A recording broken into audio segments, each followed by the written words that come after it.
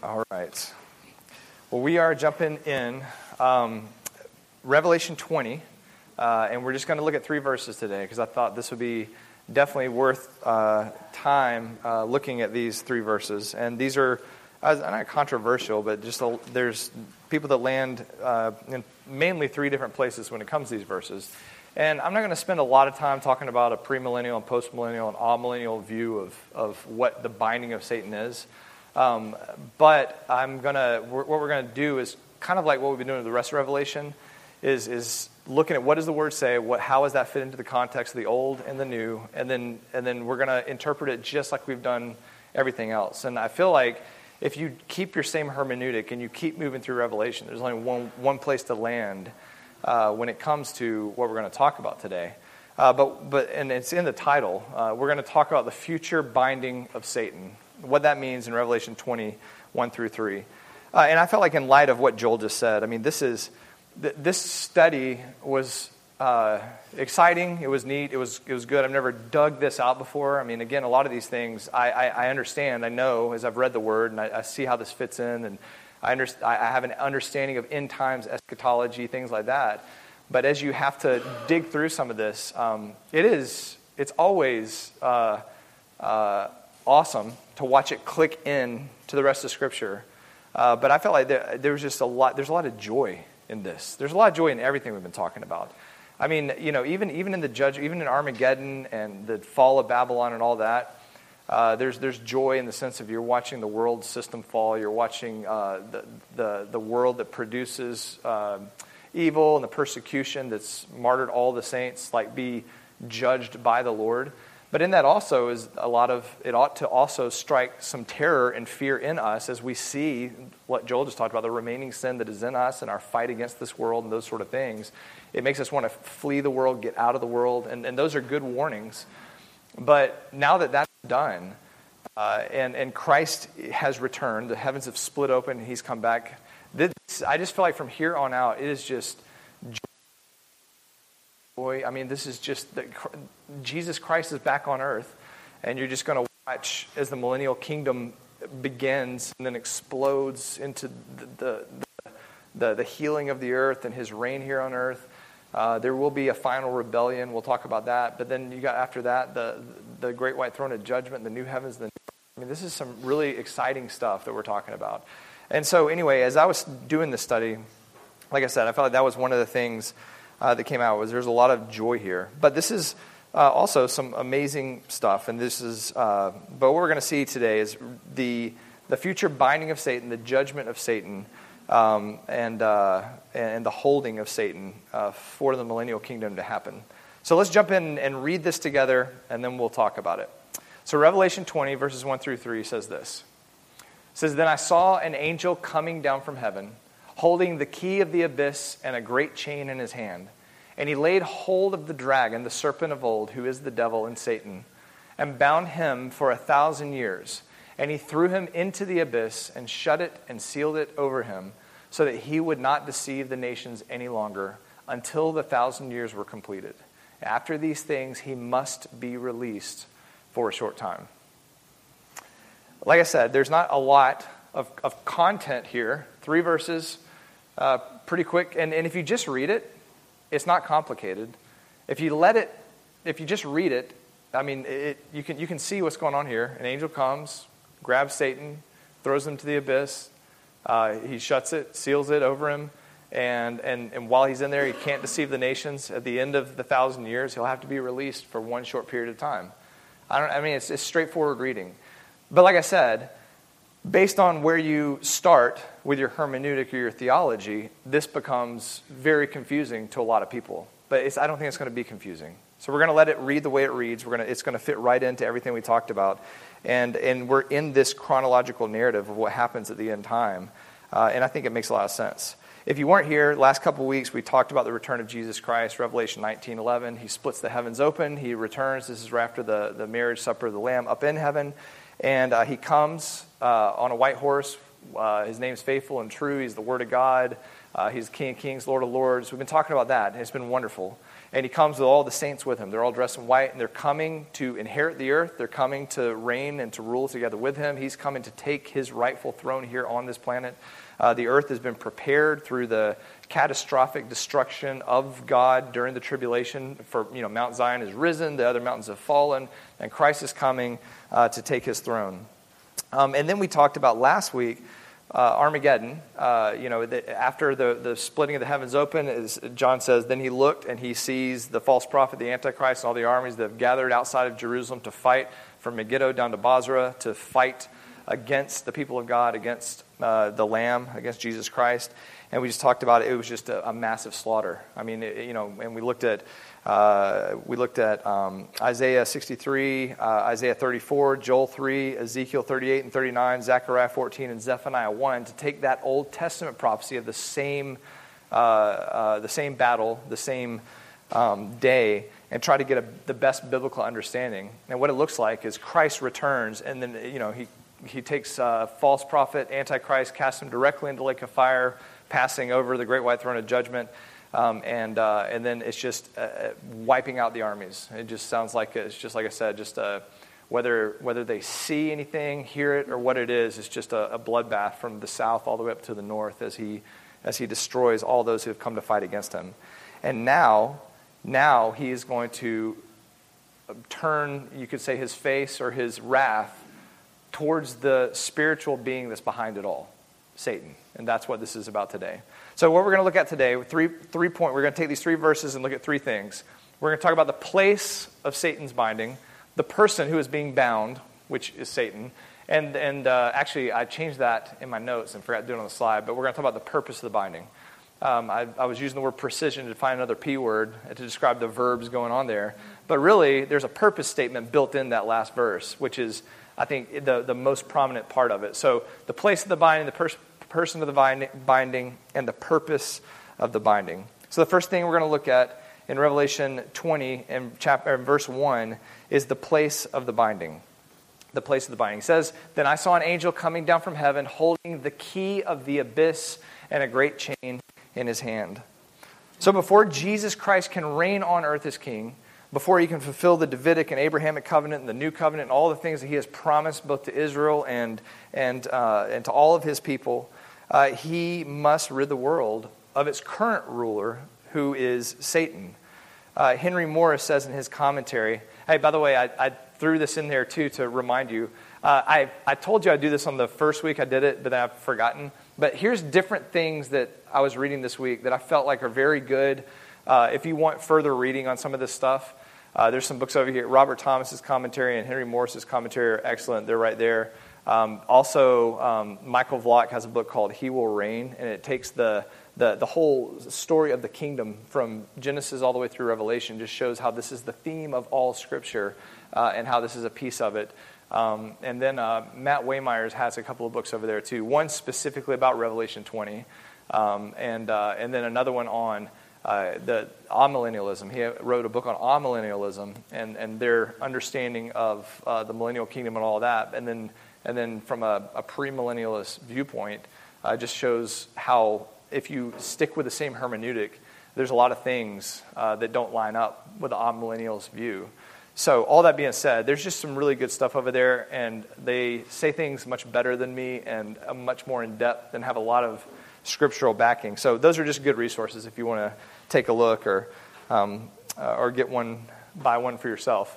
So Henry Moore says, though, God is somehow going to revitalize this tired old planet and make it ready for the glorious kingdom of Christ on earth. In order to do this, the God of this present age, the old dragon, Satan, must be completely restrained from continuing his nefarious and baleful influence over the earth. He must be bound, and then the dominion usurped by him can be unbound.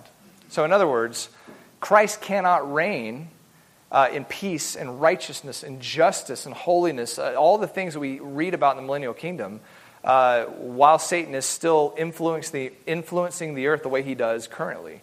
And so this is necessary. This is part of the necessity for the millennial kingdom, for Satan to be bound. God's already prepared a place for the future binding of Satan. And in fact, Jesus himself stated this in Matthew 25. He kind of gives us an understanding of what hell or the lake of fire Both are. He says, and this is talking about the judgment of those, of the sheep and goat judgment, which, by the way, I did a study on that this week too because of the question that came up last week. And I want to share that with you if we got time at the end. But it was exciting. But he says, those left, depart from me, accursed ones, into the eternal fire, which has been prepared for the devil and his angels. So hell was prepared for Satan. It was prepared for fallen angels. It's being used currently right now for some of these fallen angels that have already been cast into the pit of darkness. They've already been cast into the abyss to wait the future judgment. We know that from Jude and 2 Peter and 1 Peter. We know that it's a place to hold souls of those who have rejected Christ until that future judgment, the great white throne. But there will come a time for 1,000 years in the future where it will hold Satan, so that Satan, just like the demons that are being held there now and just like the souls that are being held there now, will have no influence, ability to do any work here on earth. And then he'll be released, and we'll talk about that. But this is what it's prepared for. So hell, this is one of the purposes of hell, is to imprison Satan during this time. And hell is a temporary prison. It's filled with the wrath of God. And like I said, it's where condemned souls and spirits await their final judgment at the great white throne.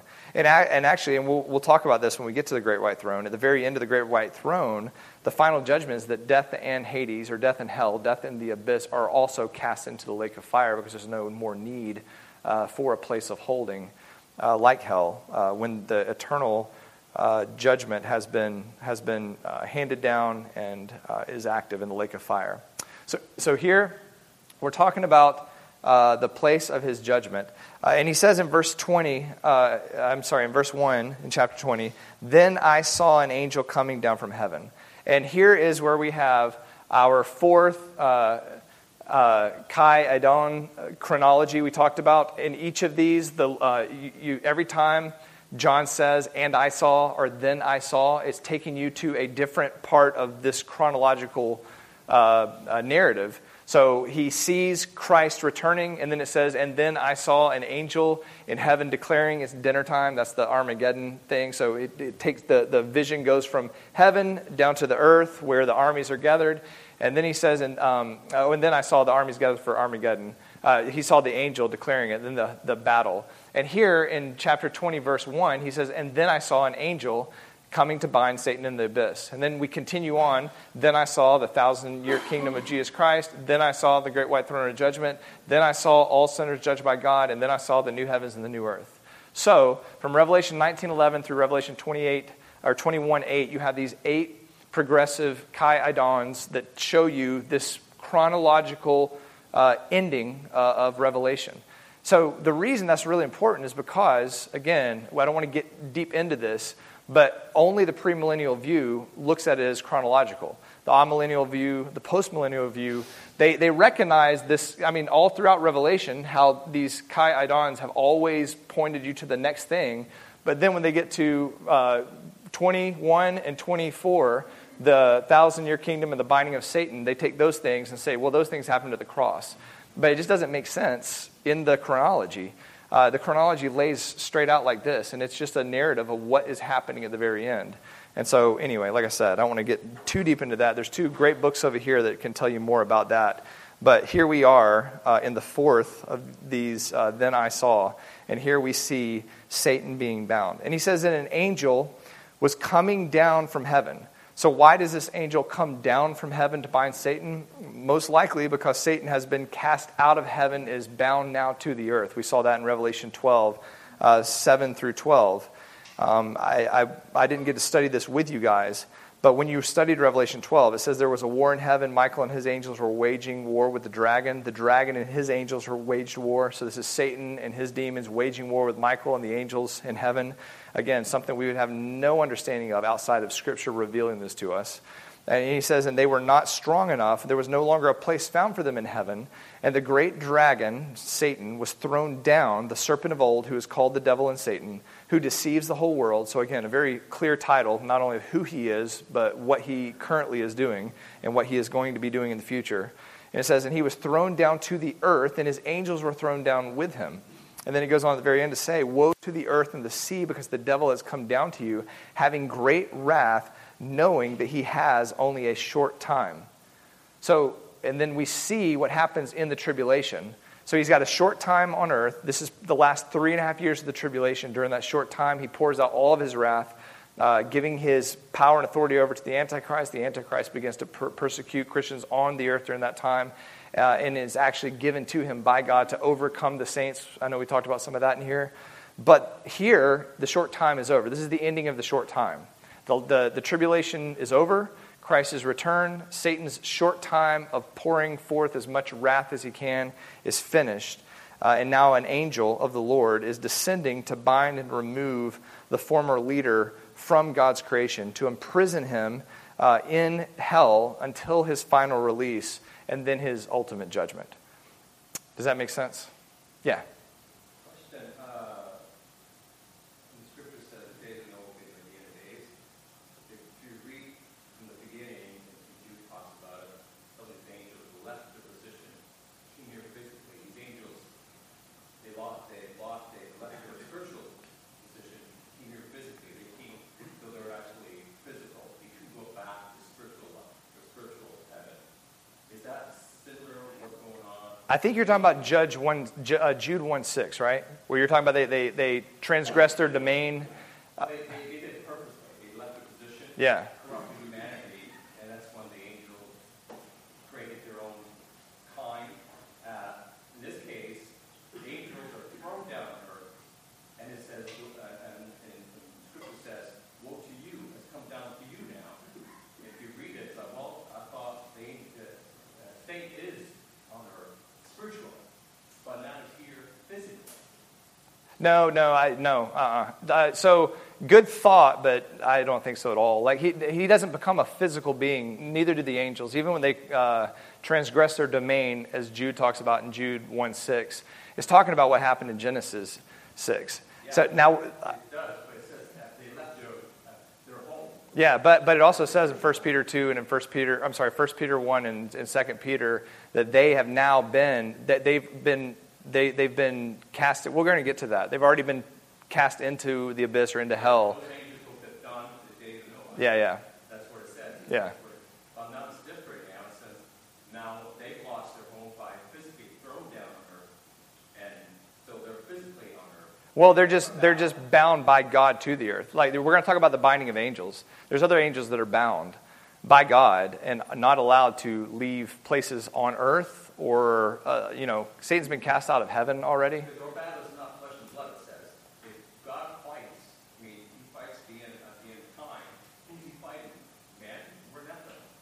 We're actually physically sinners. Yeah. He's even fighting physical, spiritual. He comes here physical. And if you read Daniel 2:43, it says the last kingdom. There was a mixture again with the days of Noah happened. He says there was a mixture there. That iron mixed with men, but Yeah. Well, I tell you what. For right now, let's put a pause on it. So let's see what the scripture says here about this. Good thoughts. I can tell you just as a foundational thought that spiritual angels always are angels. They never become anything else. In the same way that we as humans are always humans, whether we're here, whether we're in heaven, whether we're in the millennial kingdom, the new heavens and the new earth. No one changes species or kinds ever. Well, but again, I think you're putting together things that I don't think you can build a strong case that an angel ever becomes physical outside of either possession and or being visible, and even that's permitted by the Lord. But here we're not talking about that. Right now, here today, let's focus here, and let me finish 1 through 3, and that would be a good at the end of class question sort of thing, because we're just derailing. That's all. And again, it's not please forgive me. I don't mean that in a rude way at all. I just want to focus on these 3 verses and stay in the main frame of thought, because if not, we can. That's the thing with any of these things with Revelation. There's so many thoughts out there. Even you saying the mixing together with the clay. You're talking about the final kingdom and the clay and the iron mixed together and all that. You're taking a lot of different things and putting together to build something which either one you've done in your own mind or you've read someone that's put that together, which is fine thought. But there's a lot of things there to unpack. to answer that, which are just we will never get to this. You know what I mean? And so I'm going to, Why? Because they don't come to get an angel that was bound is a king. No, they were bound because they came physically. And why is it Satan was not bound at that time? well, yeah, we'll get to that. So, I find it mostly physical. yeah. Well, I just disagree respectfully. And I think that God can bind angels to locations, to places easily, just by a word. You know, there's even angels that are bound at the Euphrates River that are probably there now, bound, waiting for the day that he dries up the river, the Euphrates, to prepare the way for Armageddon.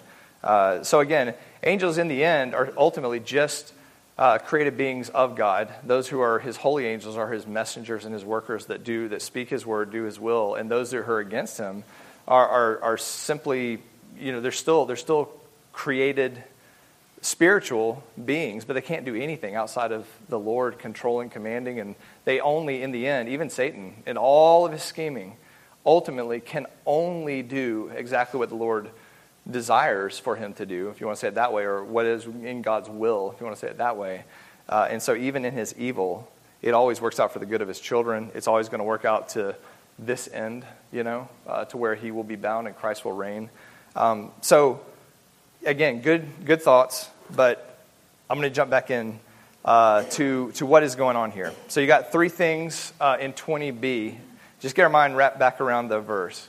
So I saw the angel coming down from heaven. So he's coming down because Satan has been bound to earth after Revelation 12. He's been cast out of heaven after the fight with Michael and the other angels. And this angel that comes down to do the binding has a key. The key is for the abyss, and he holds a great chain in his hand. I think the best thing to do here first is to identify the abyss. We've already talked about it a little bit. It appears 7 times in Revelation. Revelation 9, verses 1, 2, and 11. Revelation 11, 7, and Revelation 17, 8 are the 5 verses with the 7 references to the abyss.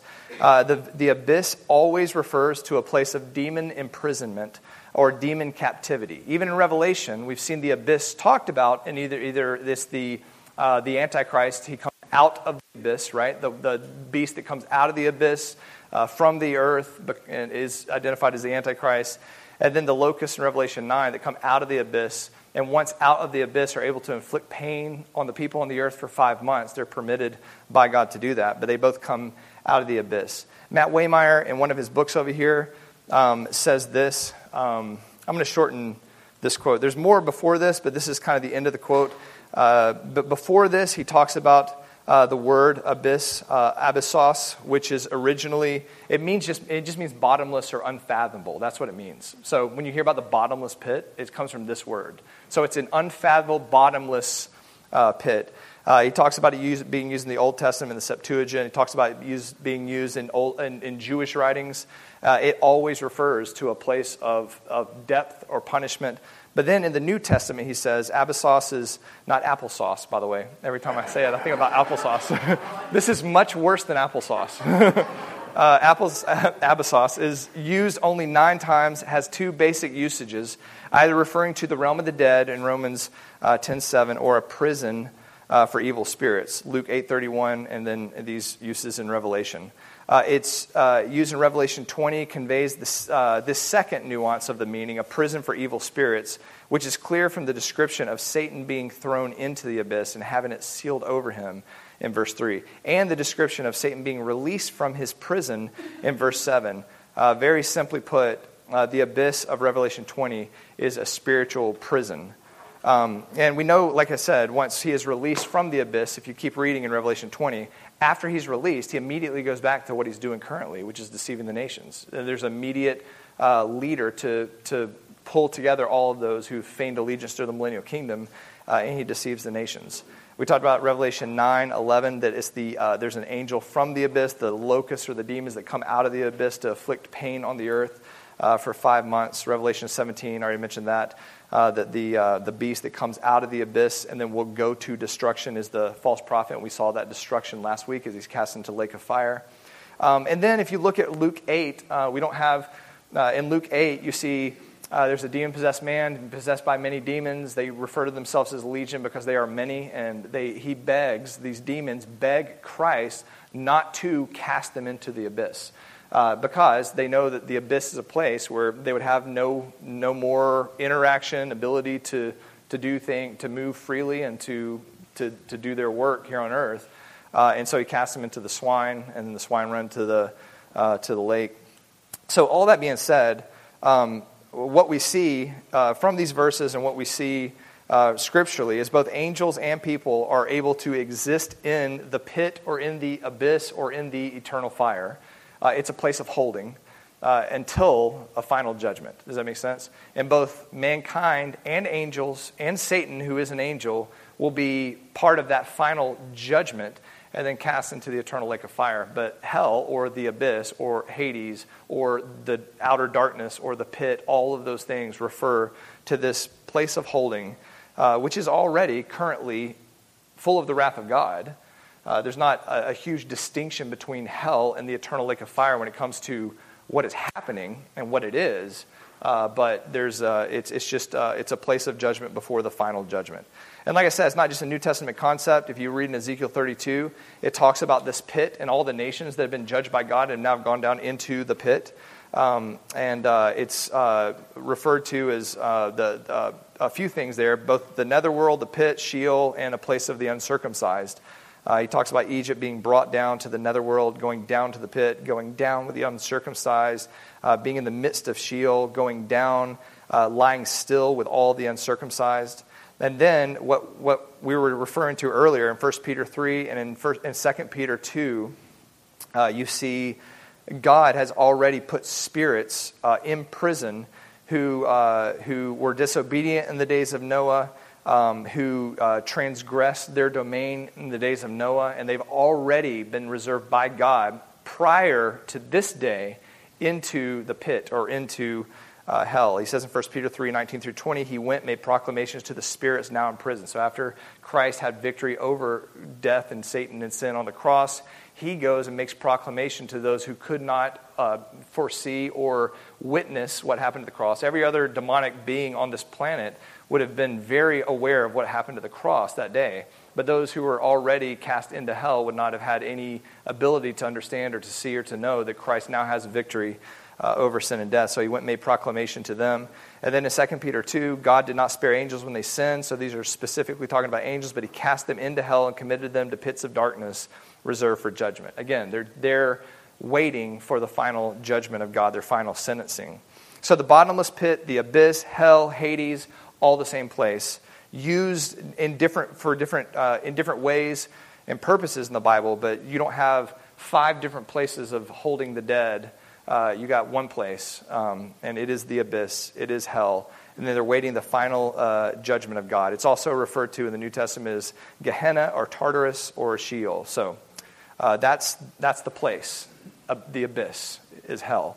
The key that he's holding, basically whoever has the key of hell is the one that is able to open and shut hell. It's the one that has authority over hell. And we talked about in the past, the cartoons and Catholic theology and stuff like that make Satan kind of the king of hell. It's like that's where his throne is. That's where he's doing all of his work. That's the last place Satan wants to be.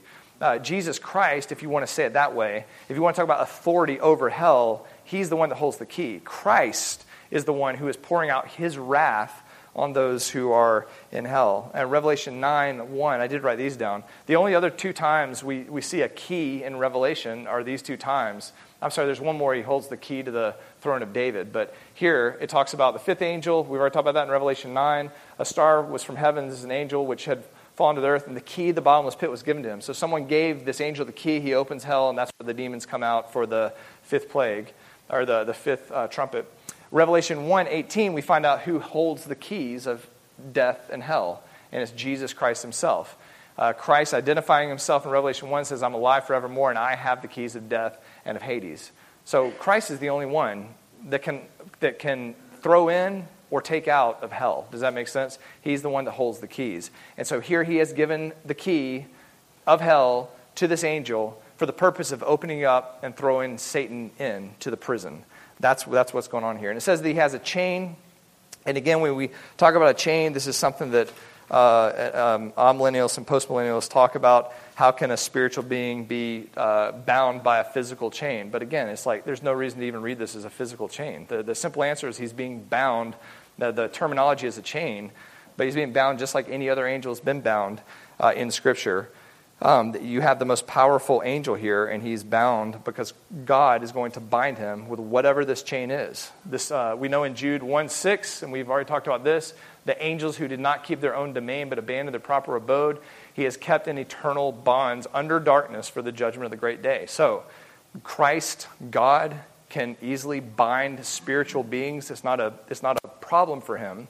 So when we talk about the chain, we're not talking about a physical contraption binding a spiritual being. We're talking about something spiritual binding Satan. He's being bound. In the same way that we can be bound. Revelation 9:14, when was this the sixth trumpet, I believe, released the four angels who are bound at the great river Euphrates. So again, you have angels that are bound here on earth, spatially bound in some way by God until this time. They're purposed for this final judgment, but they're bound. So again, the binding of a spiritual being isn't a hard thing to grasp biblically. It's just hard for us to understand because we look at that word chain and we think, not we like collectively we, but many people look at that and think, how can a chain bind Satan? And the easy answer is because God wanted it to. I mean, that's the simple answer. But I don't think there's anything in the text that makes you read that and go, we're talking about a physical chain. We're just talking about Satan being bound. All right. That was a long time for that one. Let's jump into the next part. The person of the binding. This is pretty clear. We don't have to stay long on this one. The person being bound is Satan. It says, and he laid hold of the dragon, the serpent of old, the devil, who is Satan. 4 titles, 4 names for the one being bound. Without a doubt, this is Satan who is being bound, the adversary, the ruler of this world. We know Satan's current authority, right? Biblically, his current authority is he's the ruler of this world. John 12, John 14, John 16, 3 times Christ calls Satan the ruler of this world. Jesus Christ, who is the ruler of all things, identifies Satan as the ruler of this world. That is his function, title, and purpose right now. In 2 Corinthians 4, 3 through 4, he's called the God of this world. So again, the binding could not have happened at the cross because, people say, well, Jesus identified him as the ruler of the world before the cross, but Paul identified him as the God of the world after the cross. Satan's still doing the very same thing he was doing before the cross, during the cross, and after the cross. He's always ruling over the present world system. We see that at the end of Revelation where he gives his authority and power to the Antichrist to be his physical authority on earth that is acting out the authority, the spiritual authority he has always had given to him by God since Genesis 3. Ephesians 2, 1 through 2, he's the prince of the power of the air. And in Matthew 4, when he offers his dominion of the earth to Jesus, Jesus didn't rebuke him and say, you don't have that authority. Jesus said, you worship only God. And so Satan has the authority to be the ruler of the world, the God of this world, the prince of the power of the air currently. And this is the moment where that ends. Does that make sense? His authority is restrained by God's Spirit. His authority is restrained by God's purpose and will. He can only do to the extent that God allows him. We see that in Job, right? Even when he wants to tempt one man to sin or to curse God or to deny God, Satan can only do up to the point where God allows him to do. And whatever Satan does to that one man only proved that man's faith, and now has become a proof of all of us that Satan has no power or authority over any of the children of God.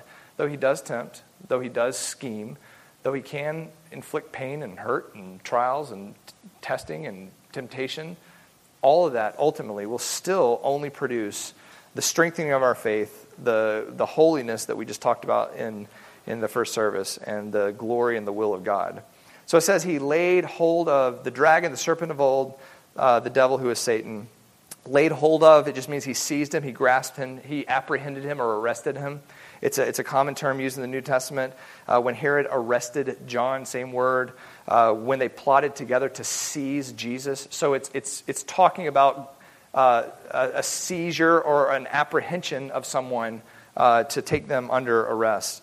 The names describing Satan here, the serpent of, the first one is the dragon. We see the dragon, the word dragon used to describe Satan 13 times in 12 different verses, all in Revelation. So only in Revelation do you see him described as the dragon like this. You can make a case in the Old Testament that the Leviathan from Isaiah is the same dragon. But it's a clear It's a clear name for Satan in Revelation. The serpent of old, again, it's literally the ancient serpent, and it's meant to remind us of Genesis 3. That's the whole point. To take you back to Genesis 3, the beginning of sin, what Satan did there, that serpent of old, here he is at the very end. And here he is, Christ is about to do more of the work of the crushing of the head of Satan. He crushed his head at the cross, and he's going to finish the work in the future. And 2 Corinthians 11, where he talks about the serpent that deceived Eve. And then the devil, another name of Satan, it just means slanderer or malicious gossip. Diabolos. It says he laid hold of the devil. It's used 37 times in the New Testament, mainly in the Gospels. Jesus refers to Satan as the devil many, many times in the Gospels. It was the devil that tempted him in the desert. He calls the Pharisees sons of the devil, who was a murderer from the beginning and the father of all lies in John 8. He tells us in Ephesians 6 to put on the full armor of God so we can stand firm against the schemes of the devil. So this is a common name for Satan, but this is good to know. Keep this in mind. That word diabolos, which is a name given to Satan because he is a slanderer and a malicious gossip, is the exact same word that that the New Testament warns us not to be in verses like 1 Timothy 3, where it says, women must likewise be dignified, not malicious gossips.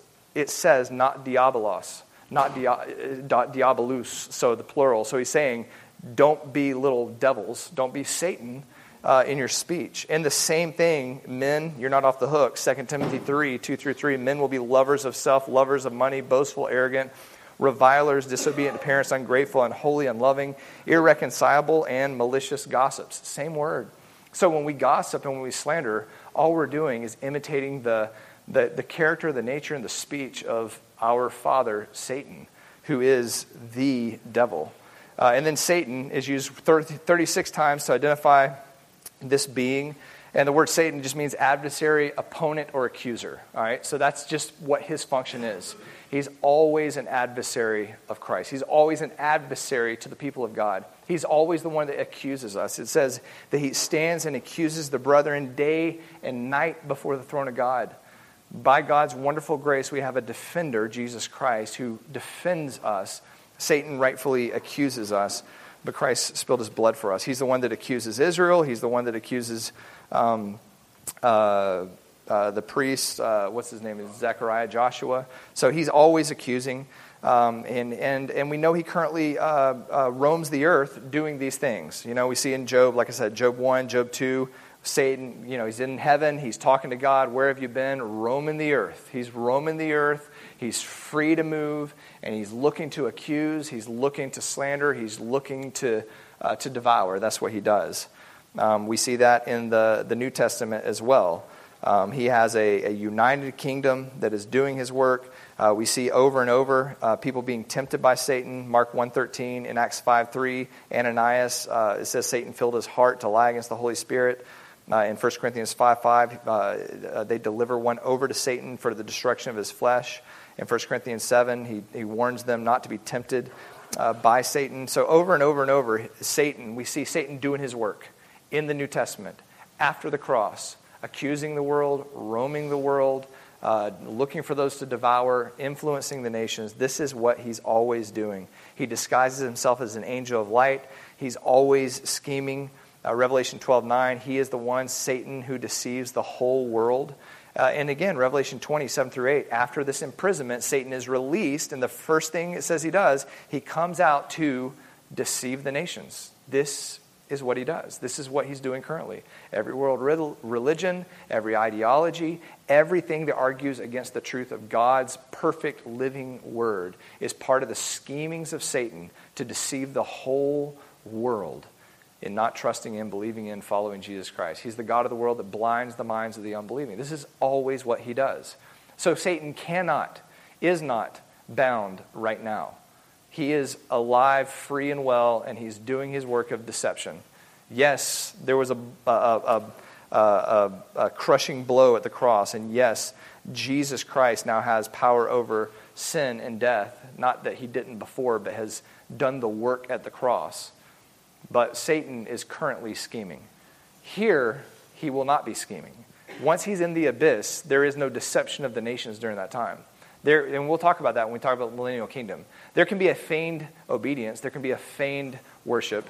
There can be an outside that submits to and does the will and the work of Christ as king on earth because he rules with a rod of iron. But there's still, and this is what's even crazy, and we'll talk about this when we get there, without the presence or the influence of Satan at all in this creation, unredeemed mankind still has plenty in them, built within internally in their fallen nature, to be rebellious against God, even though they can on the outside look like they're living in allegiance to him. And all it takes is the releasing of Satan at the end of 1,000 years to gather all those people together to fight one more time. So we may be leaderless without him, but we are sinners nonetheless, and we don't need Satan to influence us. You can't blame Satan, like Adam and Eve. You got it built in. We have our own fallen natures. Finally, the last thing, how are we doing time-wise? Oh, we're okay. I thought we were way over. The purpose of the binding, all right? So you got the place of the binding, the abyss. He's got the key to the abyss. He binds Satan, and then he got the person of the binding, which is Satan. And here you have the purpose of the binding. All right, it says in the end of verse 2, and he bound him, this angel binds Satan for 1,000 years, and he threw him into the abyss. He shut it, and he sealed it over him. And here's the purpose statement, so that he would not deceive the nations any longer until the 1,000 years are completed. So there will be a future deception. And it says, and after these things, he must be released for a short time. Now, we'll get to the must be released part because your first thought is like, why? Why must he be released? And the answer is because that's exactly what God says must happen. It's just part of God's plan. So here's where all the action takes place. Satan has already been apprehended and arrested. And now the angel binds, throws, shuts, and seals. 4 active verbs here talking about what this angel does with this spiritual being, Satan. And the first thing he does is he binds him for 1,000 years. The word bind here, it just means to imprison, to restrict, to prohibit, or to bind. So he is imprisoned, and he is prohibited from doing whatever he always does. Michael Vlock, in his book, says, Satan is incarcerated and confined in a real place called the abyss. So then, more than a specific function of Satan is hindered. The reason he says that is because, again, amillennialists and postmillennials say that the binding just means that he can't stop the gospel, he can't stop the church here on earth. He can still do everything else he does, he just can't stop the church. But that's not what the text is saying here. The text is saying he is bound, and because he's bound, he can't deceive the nations any longer.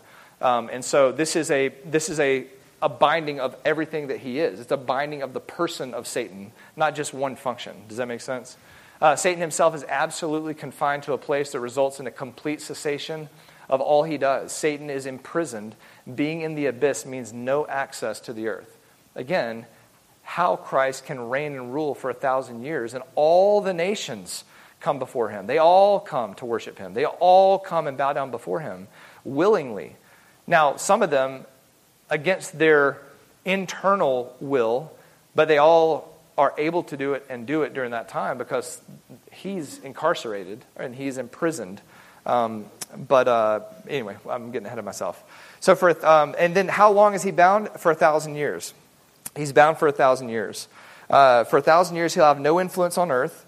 And it's just a coincidence in the Bible that Christ also reigns for 1,000 years. So Satan is bound. Christ reigns in peace, righteousness, justice, and love on earth. And so during that 1,000 years when he's bound, there is peace on earth, there's long life on earth, there's immediate justice on earth, there's righteousness, mercy, gentleness, love, obedience, worship on earth, the healing of the earth, because all of the work and functioning of Satan during that time is cut off. Now, this is important. Again, as an exegete, if you're looking at Scripture, anytime you see something repeated, that always means emphasis. It always means focus your attention there, and it always means what it says. And so here, 6 times in 6 verses, he repeats the length of time that Satan will be bound, 1,000 years.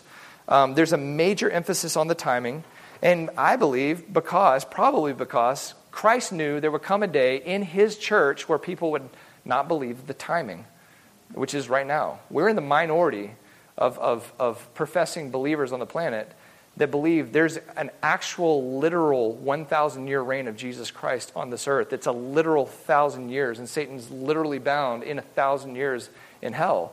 The majority of people, both in the Reform circle and in just the Christian world here on earth, do not believe in a literal 1,000-year kingdom of Christ. But look at this, Revelation 22 through 7.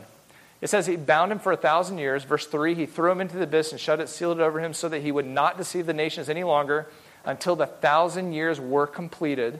And after this will be released. Verse 4, they came to life. They reigned with Christ for 1,000 years. Verse 5, the rest of the dead did not come until the 1,000 years were completed. That's the first resurrection. Verse 6, they will be priests of God and of Christ. They will reign with him for 1,000 years. And verse 7, when the 1,000 years are completed, Satan will be released from his prison. It's very explicit in the text. It's 1,000 years. It's 1,000-year kingdom. It's 1,000 years he's bound. It's 1,000 years and then the judgment. And like I said, any good exegete knows when there's repetition, especially that much repetition in such a short, concise section of Scripture, there is a high emphasis on 1,000 years. And it is what it is. Now, an argument against that is that it's a symbolic number. But the only problem with that, and I'm going to just throw this quote up there, because this is the best quote that I saw, and it comes from Robert Thomas's commentary. There's no place in Revelation where any number is used symbolically, that you can make a definitive case that it is used symbolically. In fact, every number means the numerical value of what it's stated to mean all throughout Revelation. And then why would all of a sudden God and the author then just throw out this weird arbitrary 1,000 years could mean a lot of things? It doesn't make sense. And actually, that's not how numbers are used in the Bible. Robert Thomas says, if the writer wanted a very large symbolic number, we've already used larger numbers, right? And think about this. This is just a thought to throw out there. If 1,000 years is supposed to mean something bigger, I mean, it's already been 2,000 years since Christ had victory on the cross. And if the binding of Satan is during this time, he used a number that is smaller than the actual number of years that he's been bound to describe an indefinite number of years. That makes zero sense. It'd be like, if your birthday is 400 days away and you're like, it's 40 days away, meaning that you're exaggerating a bigger number. That makes no sense. Anyway, but he says if the writer wanted a very large symbolic number, why didn't he use 144,000 like he did in Revelation 7 and 14? Why didn't he use 200 million like he used in Revelation 9? Why didn't he use 10,000 times 10,000 and thousands of thousands like he said in Revelation 5? Or just say an incalculably large number, like he did in Revelation 7:9, a great multitude which no one could count. If it just means an indefinite number that's large, you could just say that, The fact is that no number in Revelation is verifiably a symbolic number. On the other hand, non-symbolic usage of numbers is always the rule. It's the rule in Revelation. It requires multiplication of a literal 12,000 by a literal 12 tribes of Israel to come up with 144,000 Israelites in Revelation 7. The churches, the seals, the trumpets, and the bowls, literally 7. The 3 unclean spirits of Revelation 16 are 3 unclean spirits. The 3 angels connected with the last 3 woes in Revelation add up to a total of 3. The 7 last plagues amount to 7. The equivalency of 1,260 days and 3.5 years necessitate a non-symbolic understanding of both numbers to talk about the last half of the tribulation. The 12 apostles and the 12 tribes of Israel are literally 12 in Revelation 21. And the 7 churches are in 7 literal cities. Yet the confirmation of a single number in Revelation as symbolic is impossible. You may want it to be. You may have read that it was. You may have heard the 7 is God's number, and 3 and 7 together add up to 10, which is supposed to be the perfect number of God. But it's like, but who made all that up? And why do you believe that? And where else in Scripture do you read that? Nowhere. Numbers are what numbers mean. And God uses numbers precisely all the time in Scripture. And in Revelation, there's nothing changes. He uses numbers with precision, not with mystical, undefinable meaning. And in fact, if you can't define what the number is, then in the end, I mean, it can mean anything, right? If seven's the perfect number, why? And who decided that? And every time it's used, is it just God's number? I mean, if there are 7 people that died in a plague is like, well, that was God's perfect number. It's like, 7 is 7. So anyway, I just thought that was a really good point. Numbers mean what numbers mean. 1,000 years means 1,000 years. So back to the main slide. All right. Bound him for 1,000 years. He threw him in the abyss. And here's all the verbs. He threw him in. It just means he cast, he put, he threw. So he is completely removed from the earth, removed from deceit, removed from influence in this created order. And this is why demons are already bound there. Just like the locusts we said in Revelation 9, they had no ability to harm. They have no ability to inflict pain or to do anything until they're released from the abyss. It's being out of the abyss that gives them the freedom to move and to do only what the Lord permits. And just like the Antichrist, his power, his authority, his reign, they were given to him by Satan after he came out of the abyss. So when Satan is thrown into the abyss, Satan has no power. Remember, Satan is just a created being. He's not like God's counterpart, It's not like he can do what he wants to do. He's created by God. So God puts him there, he's there. God casts him like a fire, he's there. God permits him to roam, he's there. But God casts him out of heaven to the earth, he's there. Satan is only God's Satan. I think Martin Luther said something like that. I've never actually read the quote. I've just heard people quote the quote. It says he threw him out, and then he shut it. So he shuts the door or the gate to the abyss. It just means to close, to bar, to lock. Again, it's a common word used over and over in the New Testament. Every time it just means to shut. You shut a door. Well, he shut hell, and Satan is inside it. And then it says he sealed it. It just means he enclosed it with a seal. He secured it. He sealed it. So again, not that he needs a seal. Like, well, if we don't have this seal, he'll get out. I mean, if he could just shut it, it's fine. But doubly prove that Satan is not escaping, can have no influence. God seals it with his seal. So Satan is bound, cast, shut, and sealed. He is stuck in the abyss. He has no ability to influence anything outside of the abyss. And no one can break this seal. Jesus Christ holds the key. So Christ, who holds the key to the abyss, is the only one that could permit Satan to come out. So who permits Satan to come out at the end? Christ. Christ permits Satan to come out and to deceive the nations at the very end. And it says, the purpose statement here, I don't know if I put it up here. The purpose statement is so that he would not deceive the nations any longer. That is why he's in the abyss, so that he would not deceive. It means he will not mislead, he will not lead astray. There will be no more straying from the truth, wandering from the truth. Again, a very common New Testament word that always means to deceive or mislead, which is exactly what he's doing right now, which means he is not bound right now. He's doing what he always does. During this time, he cannot mislead, he cannot deceive, he cannot lead astray. He is incapable of doing that because he is in the abyss or in hell. So again, this is what Satan has done since Genesis 3 all the way up to Revelation 19:21. This is always what he is at work doing, deceiving. And it says he will not deceive any longer, which means he was doing it up until this point and he cannot do it after this point. It doesn't mean, again, going back to saying that he was bound to not allow, or he can't thwart the gospel from going forth. That's not what the text says. It says that he is any longer able to deceive. And so all that being said, we just studied all this in Adventure Club, by the way. We talked about Satan, I guess it was a little while back, but Satan's activity in this present age. And right now, there's no binding. Right now, he lies, he tempts, he deceives, he thwarts, he takes advantage. He snatches away the word of God. He makes unbelievers not believe. He deceives unbelievers. I mean, we talked about all this. The kids get it. I think a 5-year-old child knows that Satan's not bound right now. There's no way because he's active right now. And so when he's bound, he's unable to do anything. Here's 3 real quick quotes by 3 really awesome dudes. The binding of Satan means that for the first time in history, mankind will not have to deal with Satan's deceptive tactics. Still got to deal with their heart, but not with him. To be bound and confined in the abyss is to be totally cut off from any activity or influence on the earth. And the imagery of throwing Satan into a pit and shutting it and sealing it over him gives a picture of total removal from influence on earth. I think it's very simple. And it says he is bound, not forever. This is not the final judgment. He's bound until, it says, the 1,000 years are completed. There is a completion of the millennial reign of Christ. Have you thought about that? There is an end to the millennial kingdom of Jesus Christ. Doesn't mean there's an end to his reign. It doesn't mean that there's going to be he will reign forever. But there will come an end of the binding, an end of the kingdom, an end of that time, and the beginning of a new heavens and a new earth, which is really neat. And it says that he must be released at the end of the 1,000 years. It's necessary. It's necessary for him to be unbound, untied, unfettered, loosed, and freed to roam the earth again for a short time. And there's a purpose for that, and we'll get to that too.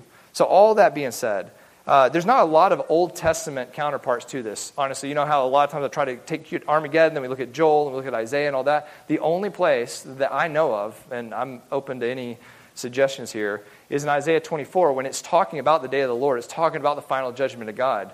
And it is fascinating in the Old Testament when it says this. It says, so it'll happen in that day. And this is, again, talking about the destruction of the earth. So this isn't just like a day of the Lord, like, you know, when Babylon destroys Israel or something. This is it. This is the final day. It says the Lord will punish the host of heaven on high, that's the angels, and the kings of the earth on earth, and we just watched that. So angels and kings are being punished. And it says, and they will be gathered together, the men of the earth and the angels in the heavens, like prisoners in the dungeon. That sounds much like the abyss or the pit that we just talked about. And it says, and after many days they will be punished. So they're going to be there for an extended period of time. Now we know from Revelation there will be a release and then there will be a final judgment. But this is a confined place of holding for both angels and men until a final day of punishment. And it says, and then the moon will be abashed and the sun ashamed. The Lord of hosts will reign on Mount Zion and in Jerusalem, and his glory will be before his elders. So, like I said, there's not a lot about the binding of Satan in prison for 1,000 years in the Old Testament. The only other places I could think are Isaiah 14, Ezekiel 28 maybe, where it talks about the king of Tyre, the king of Babylon, and then talks about who's behind them, which is Satan, and then talks about his judgment. But it doesn't specifically talk about his binding. You know, it could easily be his eternal judgment in the lake of fire. But there definitely will be a future binding of Satan. There will be a future time where Satan can no longer do what Satan always does. And then at the end of that binding, there will be a release and then an eternal judgment. But the application is this. Rejoice. Our enemy not only has been vanquished at the cross, Jesus Christ is victorious over sin and death and Satan at the cross, and has already proven his ability not only to succumb to the temptation of Satan, but his power over Satan. But he's returning, and Satan will be cast into hell and bound. And it's that simple. Christ will reign on this earth, and he will rule with a rod of iron. We talked about that. For those who belong to him, he will care for and shepherd his people in peace and righteousness and justice for 1,000 years. Our adversary that we hate, that is behind all of this evil in this world, will one day be incarcerated. He will be imprisoned, and then he will be judged forever. And Jesus Christ, the Son of David, will be crowned King of the earth. He will sit on David's throne. He will fulfill the Abrahamic, new Davidic covenants. He will rule and reign for 1,000 years. All of the things God has promised in the Old and the New Testament will happen exactly like he said it would happen. It's just a matter of timing. God is always precise with every word he speaks, every number he gives, and everything that he does. And he will return, and he will rule and reign on this planet. And you want to be with him, splitting the heavens and coming with him and ruling and reigning together with him on this earth. And all of that is a free gift of his grace if you believe in Jesus Christ and are born again now. So, church, this is wonderful. We rejoice. Our adversary is vanquished and bound. And for those that do not know him, repent, believe in Jesus Christ. His salvation is a free gift, and you can be part of his eternal blessing and glory. So, that's all I got for today. Any other questions? We can jump into yours later, but not right now. Yeah. 1 Peter 3. Where was it? I can't remember the exact. It's 1 Peter 3. Yeah, 1 Peter 3. Yes. So we're talking about Satan, and in Hebrews 2:14 it says, therefore, since the children share in flesh and blood, like himself likewise also partook of the same, that through death he might end the power of him who had the power of death, that is the devil. So if Satan is bound for 1,000 years, how did he, before the 1,000 years, have the power of death? And now he's bound, and death's something no more. Well, there's a lot of binding. So, Jesus talks about How can, he freed the demon, there's the demon-possessed dude, Jesus casts out the demon, the disciples say, how can you do that? He's like, well, a strong man has to bind the person before he can come in and take his stuff. And then Christ obviously at the cross, in some capacity, has victory over Satan, who had the power of death, and now it frees those who, through the fear of death, were subject to slavery all their lives. So was Satan instrumental in causing people to kill people? Is that it? Having the power of death?